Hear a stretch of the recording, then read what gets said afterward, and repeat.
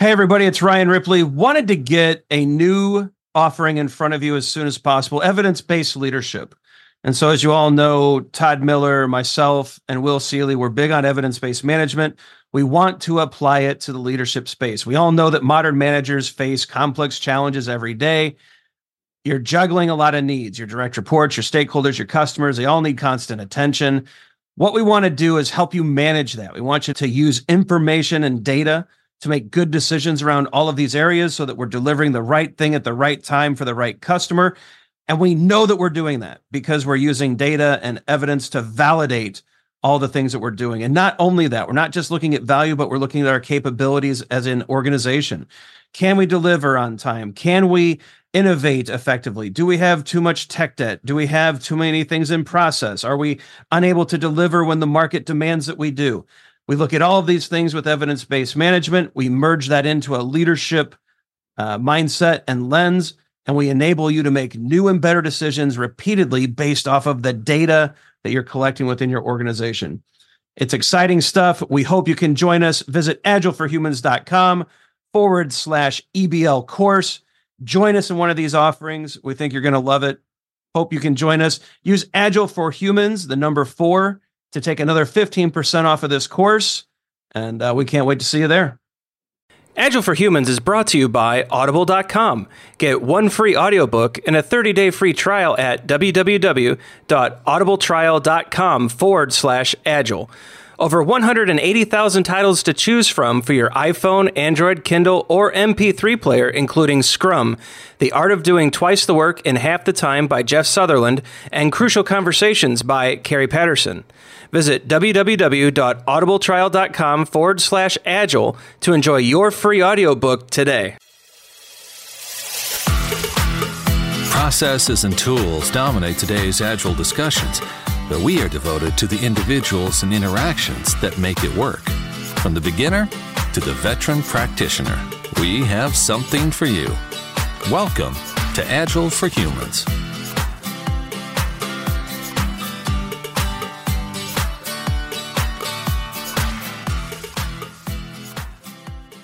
All right, welcome to this week's episode of Agile for Humans. I'm your host, Ryan Ripley. Joining me today, a good friend from across the pond, Mr. Neil Killick. Neil, how are you, sir?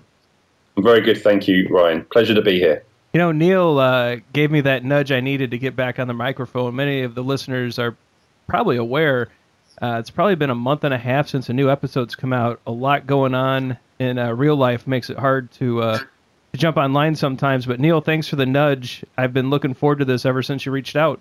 No problem. Yeah, I've just been listening to the show incessantly over the past few days in the car, and it just made me realize what a good time I had on the show previously, and such great conversations, and the way that you host with a real impartial approach is really, really quite impressive. So yeah, just very keen to have another conversation. Yeah, so no pressure, right? I guess I better do good on this one. We will put the host skills. My skills are now being put to the test. We'll see how it goes. Well, I'm pretty sure you're going to rise to the occasion. Very good. So Neil, of course, people know you from the No Estimates conversation, from the management conversation. You know, you and I have talked a little bit about how we're kind of those unique people in the Agile community who actually have management responsibilities along with coaching responsibilities, and that stuff gets interesting. A topic that comes up when you're managing people and when you're also trying to coach them is this whole conception of shuhari.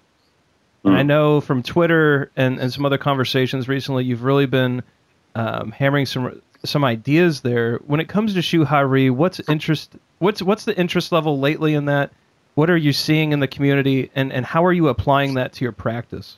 It's a concept that I guess I've known about for a few years, and I suppose I've never really thought too much about it. And then there was probably 2 or 3 years ago, there was a few things being tweeted about shuhari, and I just found myself reacting quite negatively to it. And I think sometimes the way the concept is presented is a little bit, or what kind of how I said it at the time anyway, feels a little bit patronizing to, I guess, very seasoned professionals in their craft.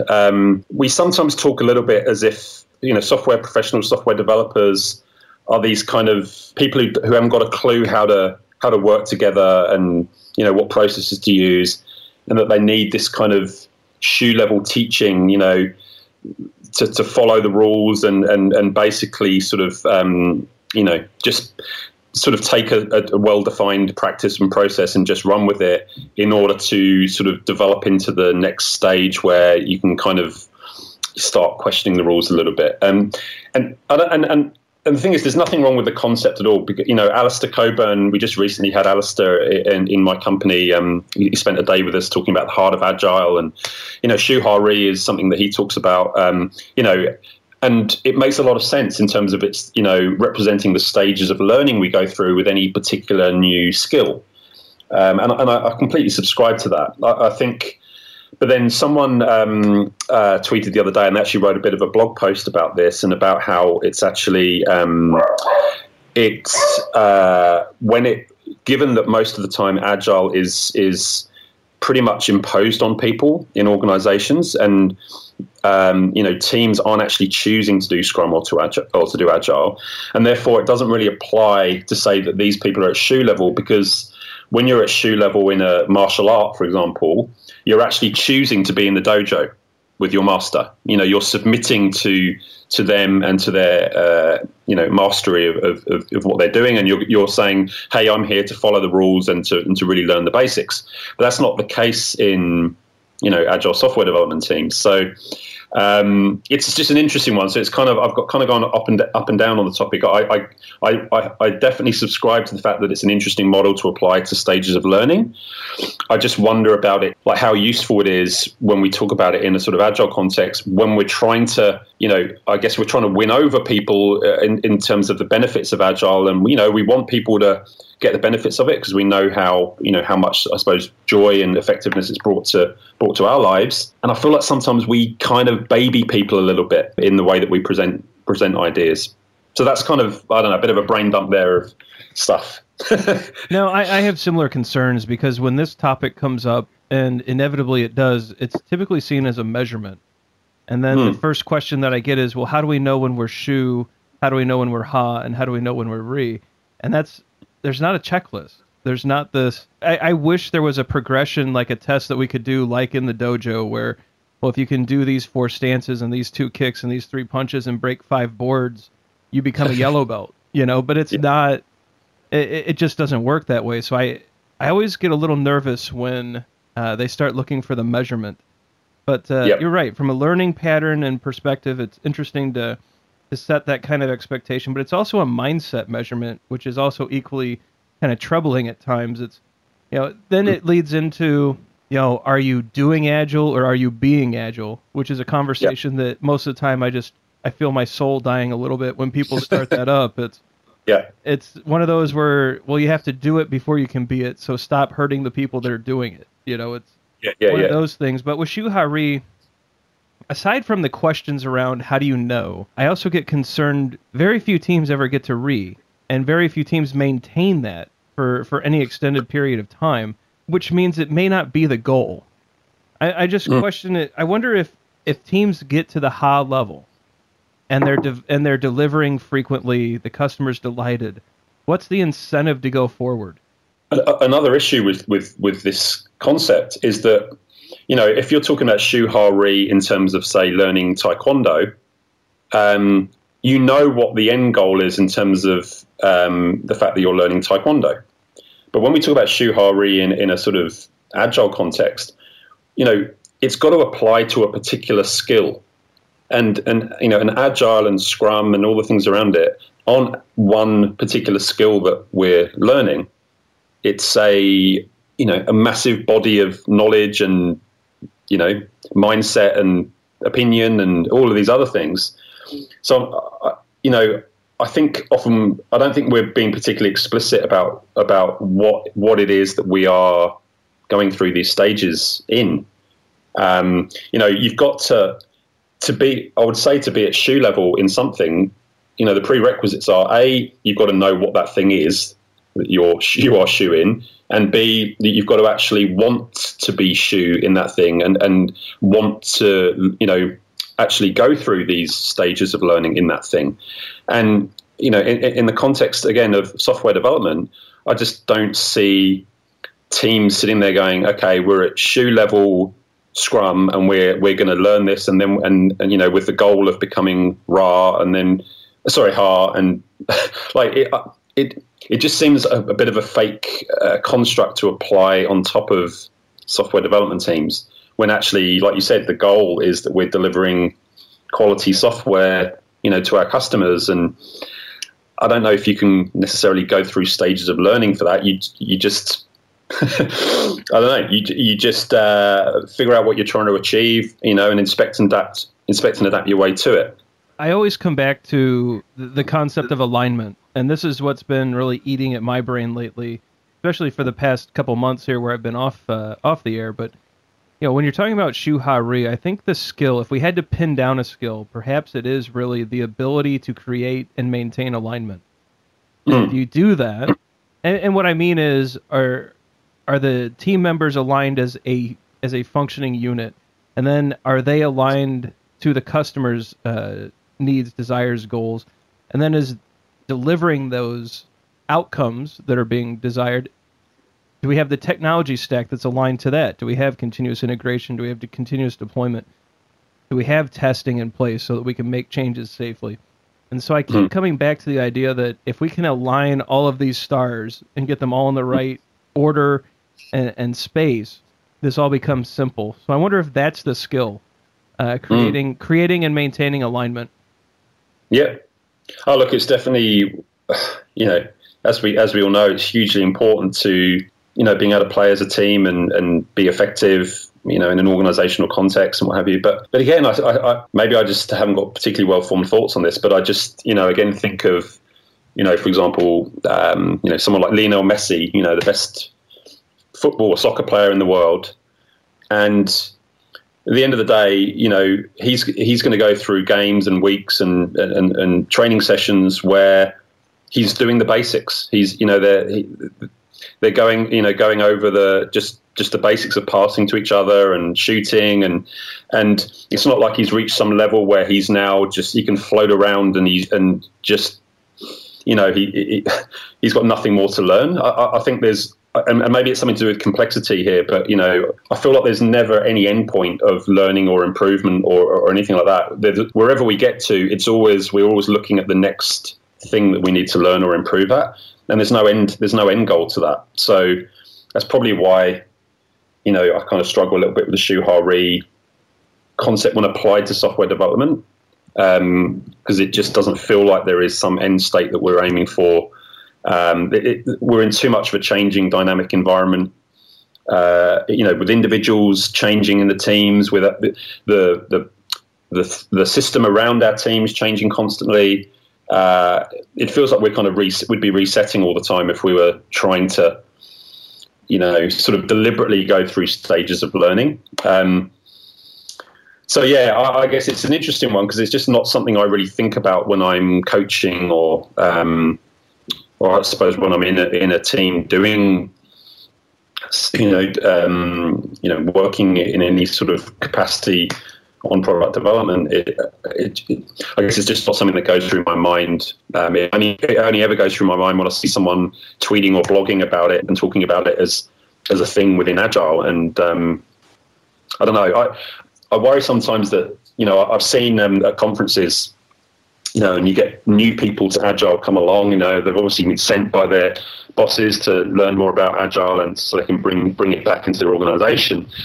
And they show up to some sessions, and they start hearing about these concepts, and you can kind of almost see them shaking their head, going, "What the hell is this?" Like I want to be learning about Agile software development techniques, not about martial arts kind of learning concepts. I feel like sometimes we get a bit too flowery and wishy-washy in the stuff that we talk about at conferences, only about the fact that we're actually trying to the people who aren't familiar with these things and give them a path into it. And I think these kind of things can often put people off what we're trying to help them with. So the conference scene is interesting because it typically is full of people who are newer to Agile. They've been sent there to learn. We start with these flowery concepts in these talks. Yeah. They just get totally bad ideas. And it was interesting because I was recently down in Orlando at one of the TechWell conferences, and they're actually very good about getting beginner track activities in place and making sure there's a really good mix. I think Lee Copeland puts together a really great program every year. And I had just given a talk. I went over and saw David Bernstein. Now, David wrote Beyond Legacy Code, a fabulous book, very much about XP practices, coding practices, how to be an Agile developer. And not a lot of people attended that talk, and it was one of the best of the conference. And I'm sitting there looking, people are getting trapped into these more flowery talks, but here's a guy talking about 9 critical skills for an Agile developer, and couldn't get more than 20 or 30 people in the room. And I thought it was such a shame that one of these flowery talks probably pulled people from one of the most important discussions that happened that weekend. Absolutely. And I was actually thinking earlier about the irony of how much time we've invested in talking about no estimates, for example. One of the key arguments from certain people in no estimates is about obviously reducing or eliminating estimation because it's a waste of time, and yet we invest so much time in talking about eliminating estimates. It's kind of ironic. I always try and look for ways that how we can sort of demonstrate the drive meeting organizational goals and being effective is what's driving us. I've got to be showing the people, the executives, senior managers. I've got to be showing them that my goal is to drive effectiveness in terms of how do we get better at meeting the organization's goals, rather than my goal is to evangelize Agile and particular ways of working and organizing teams and what have you. But I'm typically in your camp with. This is a cute idea. It probably makes for a good 60-minute talk, and some people can probably sell some workshops with it. But is it actually actionable, and are my stakeholders going to pay for such concepts? And the answer is probably no. So, and that's the hardest part for people, I think. Interestingly, though, when we talk about people following the Scrum Guide, and this is just purely from my own experience, but I've actually never, ever worked with a team or come across a team that follows the Scrum Guide in my entire career. But I hear a lot of people talking about teams that are just blindly following the Scrum Guide. So they must exist, but it's just interesting that, I've been... Look, admittedly, I'm actually fairly new to the Agile scene. I'm in Agile Scrum teams since about 2008. So, pretty new to the game, I suppose. But I've just never come across it. In fact, it's the opposite. I find that teams and organizations ignore the Scrum Guide and therefore aren't actually doing anything close to Scrum. So it's interesting to hear that people talk about teams following the rules, because in fact, I literally see teams not wanting to follow rules and actually, saying the opposite, saying we don't want to do Scrum because there's too much planning and, there's too much sort of, I suppose, process in it, and we want to just focus on, delivering software, and, it's kind of like an abandonment of rules rather than a following of them. I don't know what your experience. No, I would love to find a team that just followed the rules for a while and got some experience in working in such a way and moved forward. So I agree with you. It's typically an interesting experience I had as a younger Scrum Master. At one point I reached a level of frustration with the Scrum team, and I finally said, "Look, raise your hand if you've actually read the Scrum Guide." And out of an 8-person team, 2 people raised their hands, and I was one of them. And so you're watching this play out, and it's like, come on, guys, we've got to at least read the document. And so I think it is a thing. But I think it's also important to remember our stakeholders Oh yeah. They're not paying for us to do Scrum. They're not paying for our stand up. They don't care about our retro, and so those are never the goals. Like as an Agile coach, as a practitioner, I need to become very good at those things and at facilitating and conducting them. But our stakeholders are not paying for that. And it's always delivery centric. And I wonder, have you seen where teams get so caught up in the practices or the ceremonies or story points or whatever, that they forget about the fact that the only thing that matters is really delivering the value back to the people paying the bills? I have seen that, and often it stems from teams in situations where they're kind of being coerced into working in a Scrum-like way. And actually to that point, thinking about can I actually think of any teams that just follow the Scrum guide willingly? I'm just trying to think of teams that have actually willingly said we want to do Scrum. Again, it's the situations we typically end up in are situations where we've been hired as a Scrum Master. So the decision's already been made to do Scrum, and most likely the decision wasn't the teams; it was their bosses in the organisation. So if you really think about it, I think the major problem we have is that teams aren't actually willingly choosing how they work. They're kind of being told to work Agile or work Scrum, and then then given these kind of delivery pressures within that, but then also expected to sort of improve their performance within that.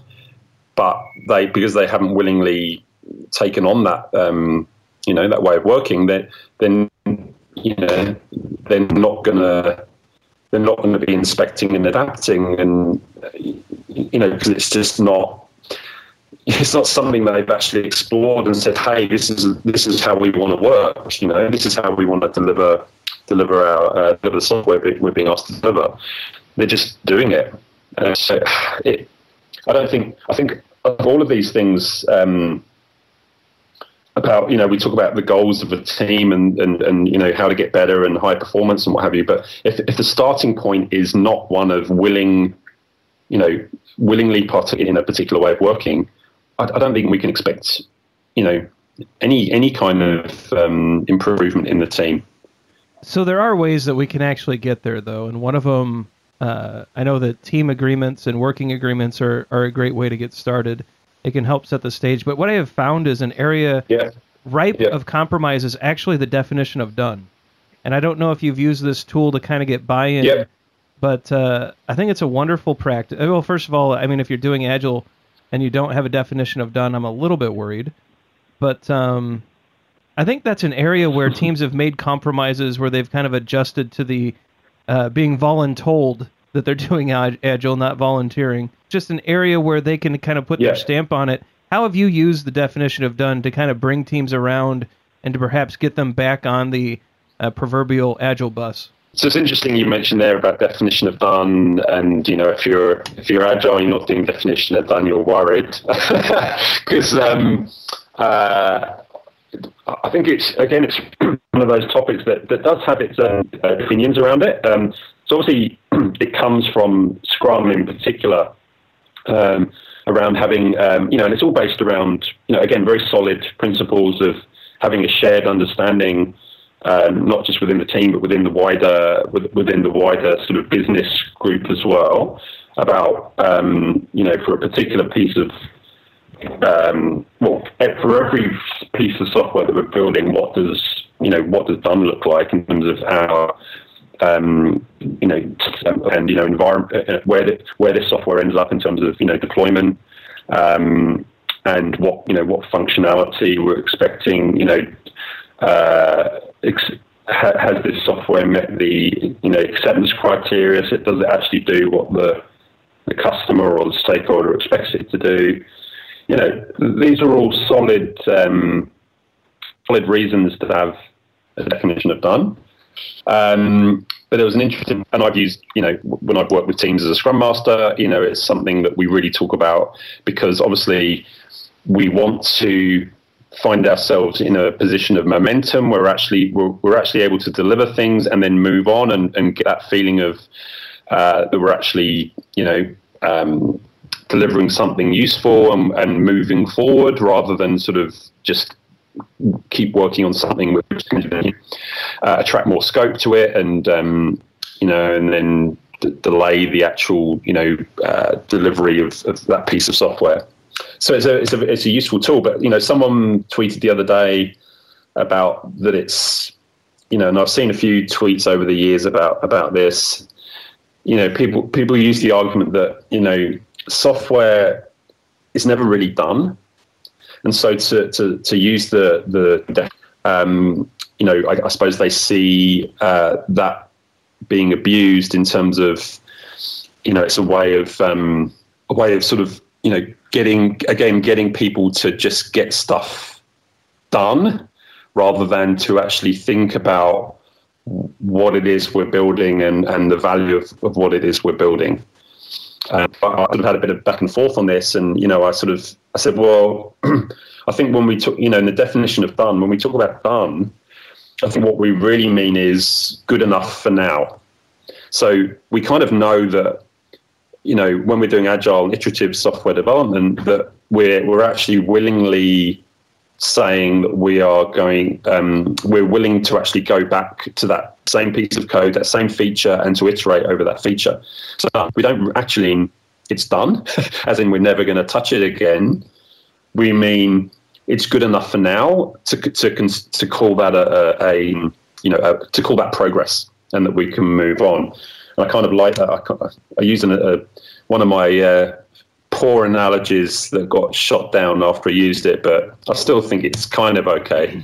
That we, I said it's kind of like chores, where like household chores, where I say the value, but knowing that in a couple of days' time I'm going to have to do it again, right? It's never actually really done. It's good. I've done enough for now. It's good enough for now. I've made progress. I've cleaned up what I need to clean up for now. I can now move on to unloading the dishwasher and washing the windows.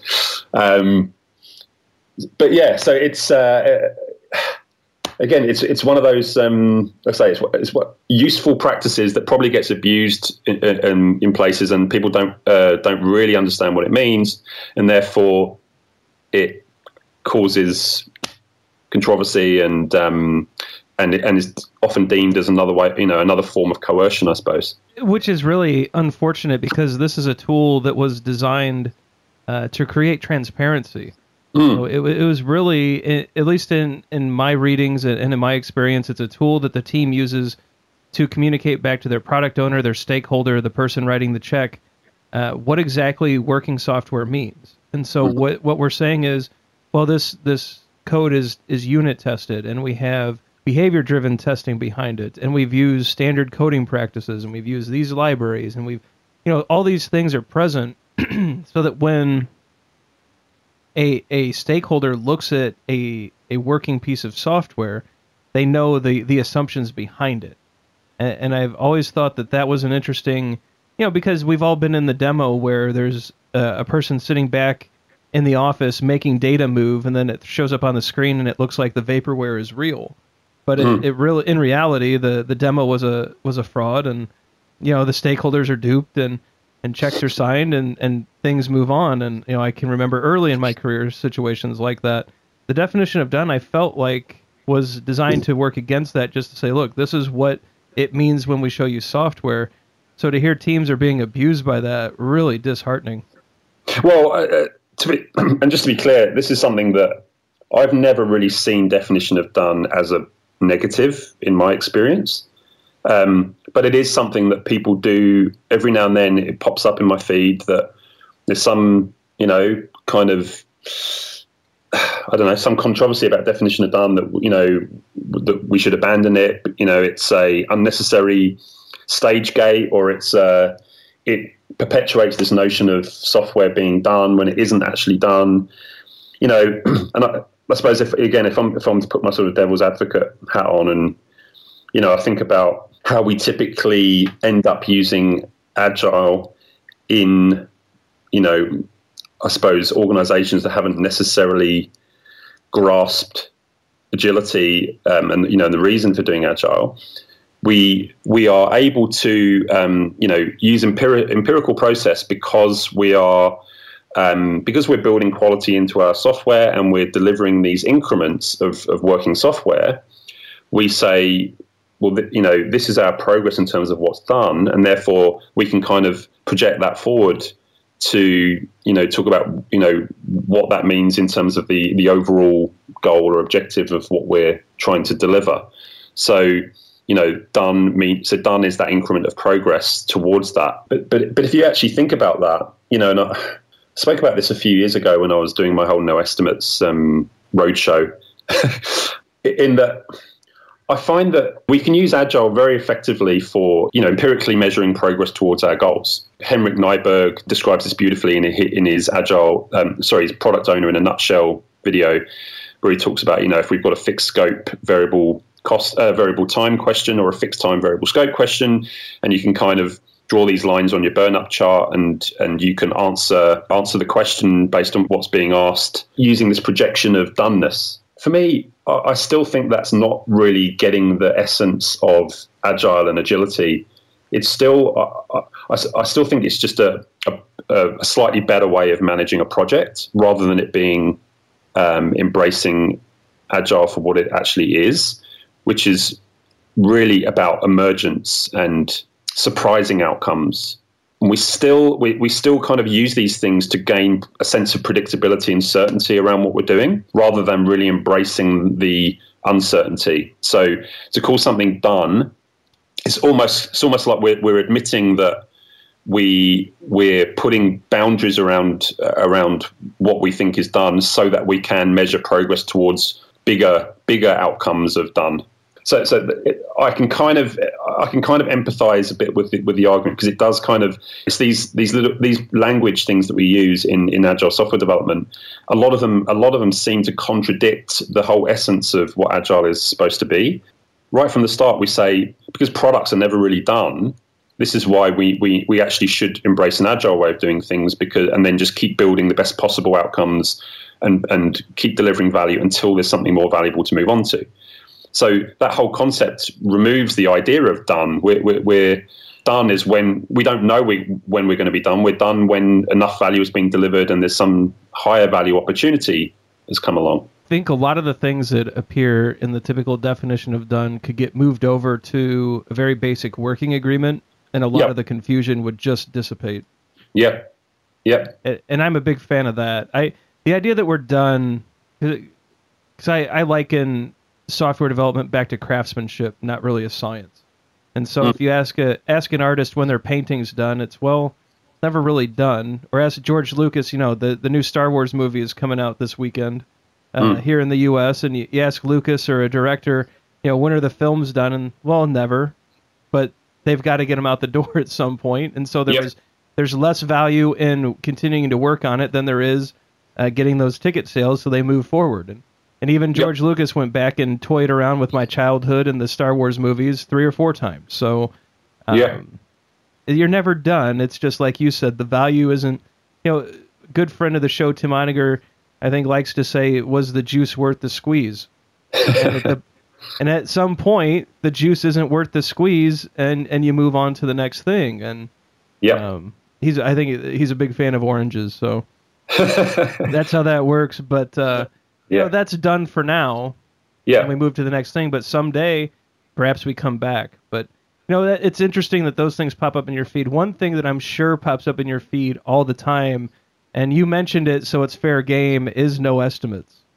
And I know that between you and Woody and Vasco, you guys are considered the big 3. But I've always wanted to ask you this, and if this question is a little too direct, I apologize. But if you could do it all over again, would you stay out of the No Estimates conversation? That's wow. No,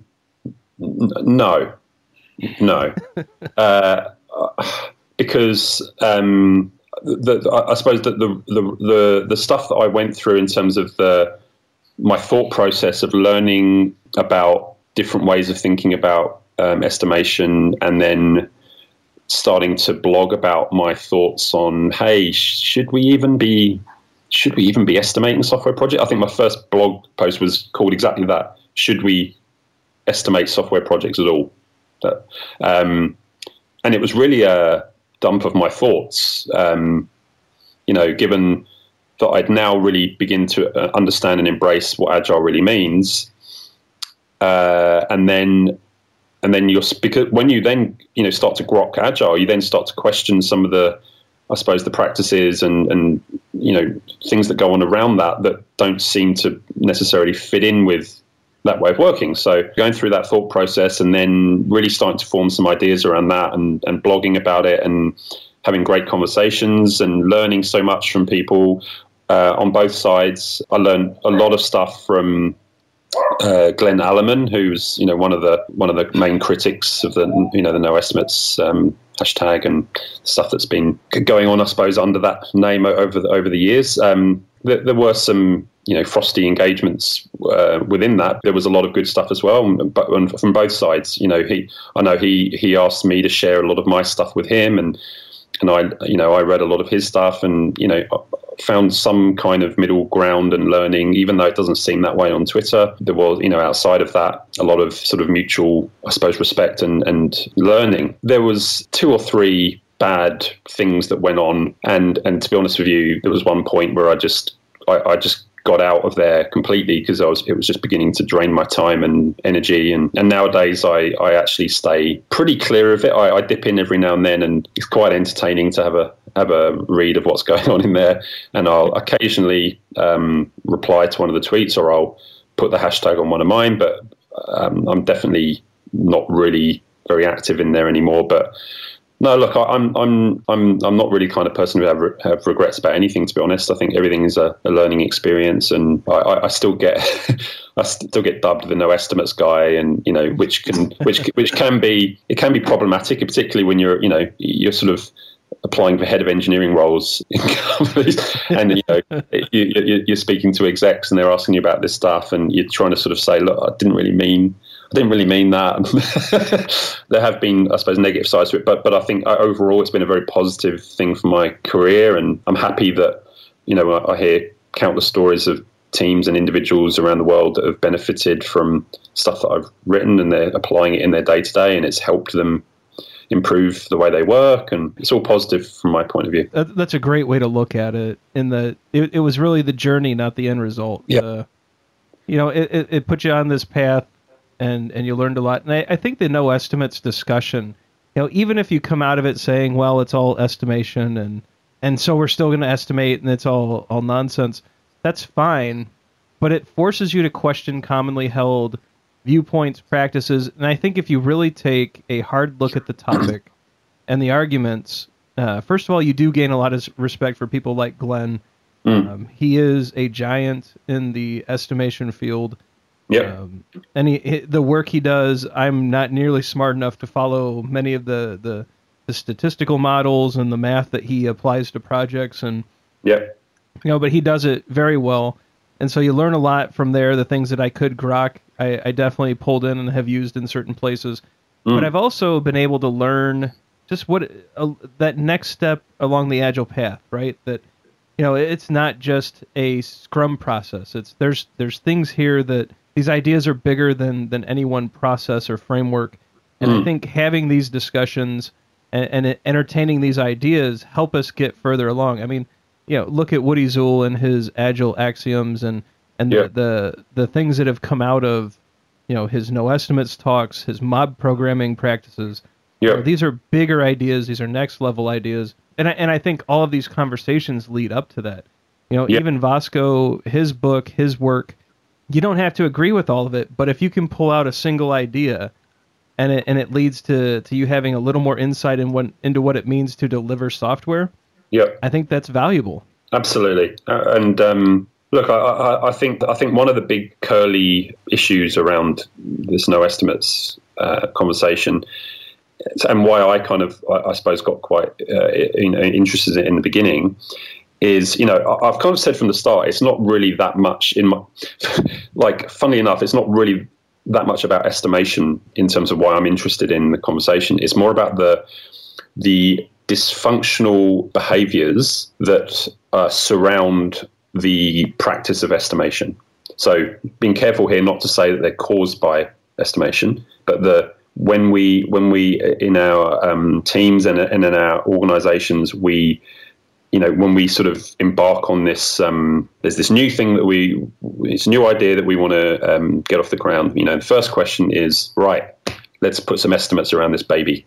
It's like suddenly everyone goes into high alert mode. So like the stakeholders are going into the mode of, let's see how high this estimate's going to come out of, because if it's too high, then it's not going to be a viable project. And then the developers are going, right, we've shot ourselves in the foot so many times. I've got to make sure that I don't give too low an estimate in case the stakeholder goes, oh yeah, that sounds perfect. And then that gets locked in and I end up now in a situation where I'm held to what I say. So these weird mind games go on, and the result of that is actually not good outcomes on either side. The dates or the estimates that people are going to come out with are going to be not actually representing the reality of what they really think, because of the culture that are in. And it's all very well to say, well, this is bad management, or it's, in the culture, a bad culture or whatever. But the thing is, it is a prevailing problem. Every organization I've worked in, in fact, I would say every single organization I've worked in has some weirdness going on around the whole estimation thing. And it's a game. And I think a lot of it is around the people at the top of companies. They are there for a reason, and they're there because they like making decisions and they like having a certain element of control. They have very strong opinions about what is right and what is wrong. When we talk about a healthy estimation environment where people are kind of collaborating and, calling out assumptions and then, revisiting those regularly, I just don't see that happening anywhere. What I see is a very much kind of, it's a request response situation. Someone is going to request an estimate, a response comes back, and that information will be taken away and used in whatever way that requester needs to use it. There is no revisiting and realigning and all these other things. Just doesn't happen. If it did happen, fantastic. When I try and help teams with this, ironically, I spend a lot of my time helping teams get better at estimation, meaning not getting more accurate with it, but being able to provide estimates that are, that have assumptions built in and uncertainty built in, and making them more collaborative and understanding the background to the request and all these kind of things. If you're doing all of those things, then it's healthy and harmless, and then actually probably useful. The problem is there is a dysfunction around. You could call it bad, and Glenn calls it bad management. He calls it the root cause of all of these problems are bad management. And my answer back was always, okay, but what can we do with that? Like, what's the next step? If the root cause is bad management, what do we do now? But we can't just tell people, here is how you get better at estimating, go off and kind of learn that and do it. We've got to actually address it. You can only influence what you can influence. So in terms of like software development teams, how do they influence this situation for the better? And this is what I try and do, is trying to help the teams when they do get asked for estimates, help them provide something that more meaningful, and also help the requester understand the problems underlying what normally happens with estimation, and trying to get them to frame the value and the impact and the impact of not doing this work, and all of this information that would not normally be revealed to the lowly developers, but actually by revealing that stuff, it helps everyone make better decisions. So that dysfunction, this kind of whole area dysfunction exists, and this is why the conversation is still, in my mind, this is why it's still raging and why it's still so relevant and important. I don't think it will really ever go away. And I say it was never really about not estimating, to be quite honest. I know that, Woody's angle is very much about that, and Vasco's angle is more about forecasting rather than doing estimation rituals. But really, again, it's not really about either of those things. It's more about the environment, the trust, the dysfunction, the inability to deliver what the business wants in a quick enough way. Now that they've had a taste of Agile and they've had a taste of features getting delivered every fortnight, they now want more, because the people who run our companies are always going to want more. We're never going to hit a point where they say, right, guys, you guys have been awesome this year. You're as pretty much high performing as we could ever wish to have. Just keep on going next year. That just will never happen. There will always be a push for more. That will always be interpreted as we need to get more stuff out the door, and we need to trim down our estimates so that we can hit our targets. And I call it a vicious cycle of distrust, I think. Back when I talked about this a few years ago. I think that is a beautiful framing of the topic, and I really appreciate you doing that. I think that's one of the better explanations I've heard in a long time around what no estimates is to you, what it has meant to others, and how it can benefit people, even if you end up disagreeing. And so I really appreciate you doing that. Maybe with these last few minutes, if you just want to wrap up, there's anything you've got going on, anything you'd like to plug, website, blog site, Twitter feed, let's get that out there, because I think people are very interested in the perspective that you bring. Again, Agilist, big idea guy, management, all of these things coming together. It is a unique blend, and I think it makes your blog and your Twitter feed very interesting at times. And so I'm sure people would love to follow you. If you can give them ways they can follow you or reach out, I think they would very much appreciate it. Yeah, sure. Twitter is a good place to get me, at Neil_Killick. I do have a blog, neilkillick.com. To be honest, I haven't actually written a post for a while, which is pretty bad. I probably need to make a New Year's resolution to start getting in the flow of that again, because I really do enjoy it. But look, it's hopefully there's some good stuff on there to that discusses a lot of the topics that we've been discussing today. But yeah, those are the best ways to reach out to me. There's a number of blog posts that you've done that have had a great influence on me. I'll pick out 2 or 3 of my favorites, get them in the show notes to give people a place to start with you. But, yeah, sure. I do highly recommend Neil's blog. It is again, you don't have to. Here's the thing that here's what it is, Neil, and I wonder if you agree with this.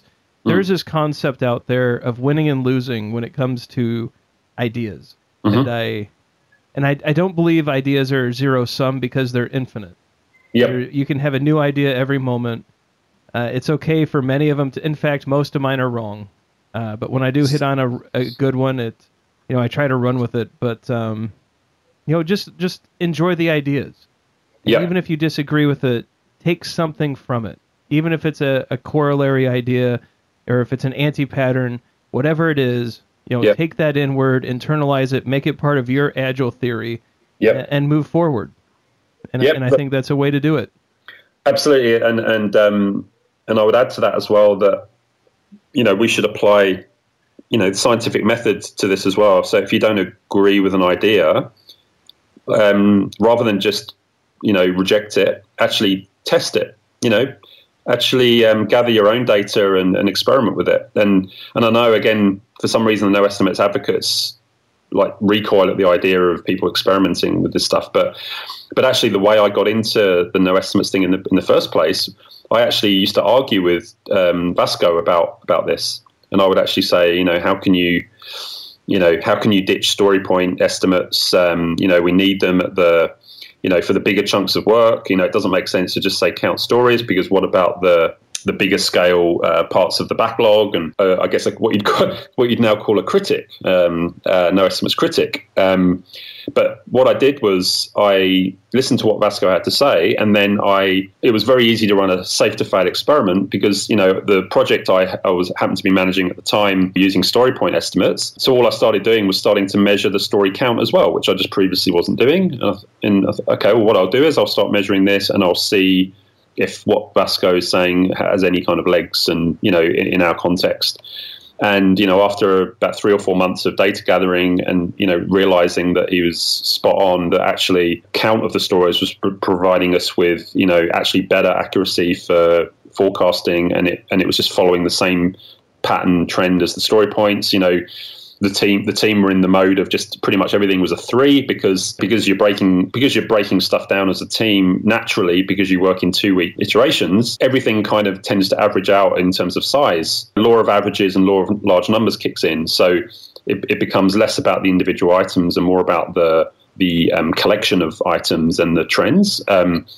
And I distinctly remember I actually then went back to Vasco and I simply tweeted, "You were right." That was really what then triggered my interest in exploring it further. And then I suppose somehow it became one of the big three, as you introduced me earlier, of no estimates. So yeah, it's an interesting journey. But I suppose the message there is that I didn't just dogmatically have an idea and then just stick with it and run with it. I actually tested other people's ideas and then listened to all sides of the argument. And then my opinions have definitely fine-tuned over the years as well. I wrote a post on the Scaled Agile Framework a few years ago called "The Horror of the Scaled Agile Framework," and it was a real kind of rant piece at the time. But again, since then, my views have changed. And to be honest with you, it's kind of like with code. If you look back on your code from a couple of years ago and you're happy with it, there's something wrong. It means you haven't moved on, you haven't learned. And I often read my older blog posts, and a lot of my old self I still agree with, but then there's other things that I've sort of learned more about and moved on with. So I think that for me is what the essence of what it is all about. And like you say, if people are rejecting ideas and they just want to win the argument, then we're not really applying. We're uncovering better ways of working. We're not applying it to our own ideas and our own mental models. And I always try and challenge my mental models and see which things I really, really genuinely do believe are principles that are embedded in me, and other things which are things I need to have open to scrutiny.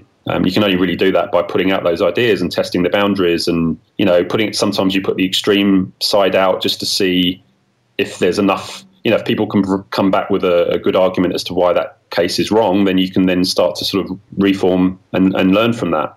If there is no good comeback to that, then you go, well, maybe I'm onto something here. Maybe we do need to get extreme with this. So yeah, it's good to read as many opinions as you can, and interestingly, if you find yourself disagreeing with something, that's where you need to probe further and try and learn more about it. If we just carry on reading the stuff we agree with, we're never going to grow.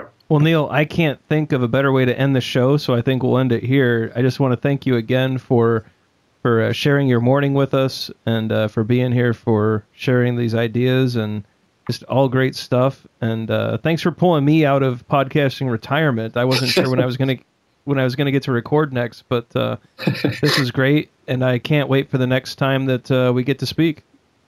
Was it like one of those movies where you've come out for just one last week? No, we are back, so we are going to get back on a good schedule, like we talked about before the show. Yeah. Life has a way of taking over hobbies and the fun stuff. So. Well, and I just to close, I think you'd be doing a disservice to call this a hobby, because it really is a fantastic podcast. I listen to only a handful of Agile podcasts, and this one is definitely the best. The content, the level of intelligence, and the way that ideas are framed, the guests you have on the show, it's really a fantastic listen. So that's why I wanted to just be involved in it again. And so thank you for allowing me to do that.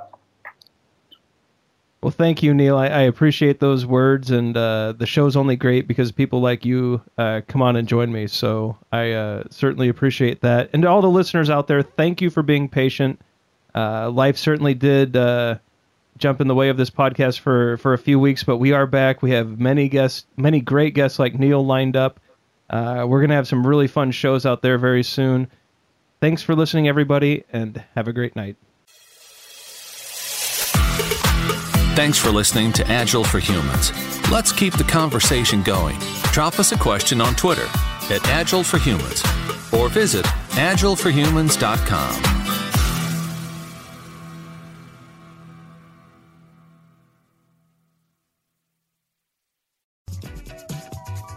Hey, it's Ryan. If you're enjoying this show and want to take a deeper dive into Scrum with me and Todd, check out agileforhumans.com/training.